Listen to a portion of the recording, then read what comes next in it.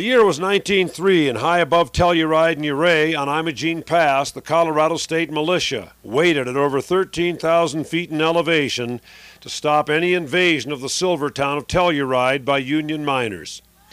By late 1903, 100 miners working in the many reduction mills and cyanide plants at Telluride went on strike for a reduction of working hours from 12 to 8 and a wage of $4 a day instead of $3.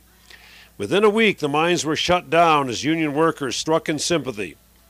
3 months later, Telluride mine owners asked Governor James Peabody to send troops in to keep order so they could reopen the mines with non-union workers.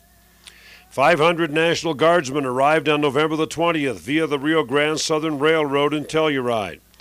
Within a week, 40 strikers had been arrested and deported to Ridgway or Montrose.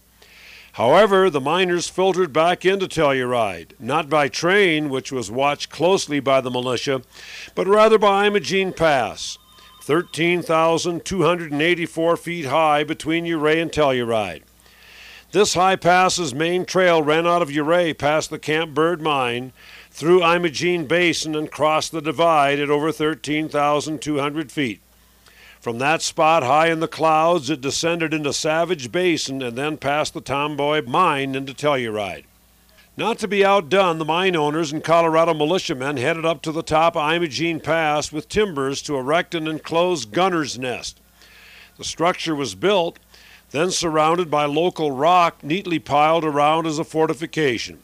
From this strategic place, several hundred feet above the pass and 13,400 feet high, the troops were under orders to stop any invasion from Ouray. They christened the fortress in honor of the man who dispatched them to such enjoyable high country duty, Governor James Peabody, and that became its name, Fort Peabody. The pass offered an unobscured 360-degree panorama, which encompasses the Snuffles Range and many of the 14,000-foot-high peaks of the San Juan. It was an awesome assemblage of Colorado mountaintops. The strikers could no longer cross Imogene Pass into Telluride, and the strike was broken. Fort Peabody still remains in place atop the San Juans today, though somewhat beaten down by the elements. The pass today is still considered one of the toughest in the state of Colorado.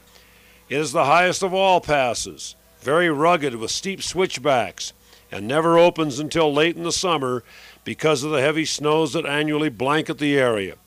Still today, on top of the pass stands a monument to Colorado labor wars around the turn of the century, Fort Peabody.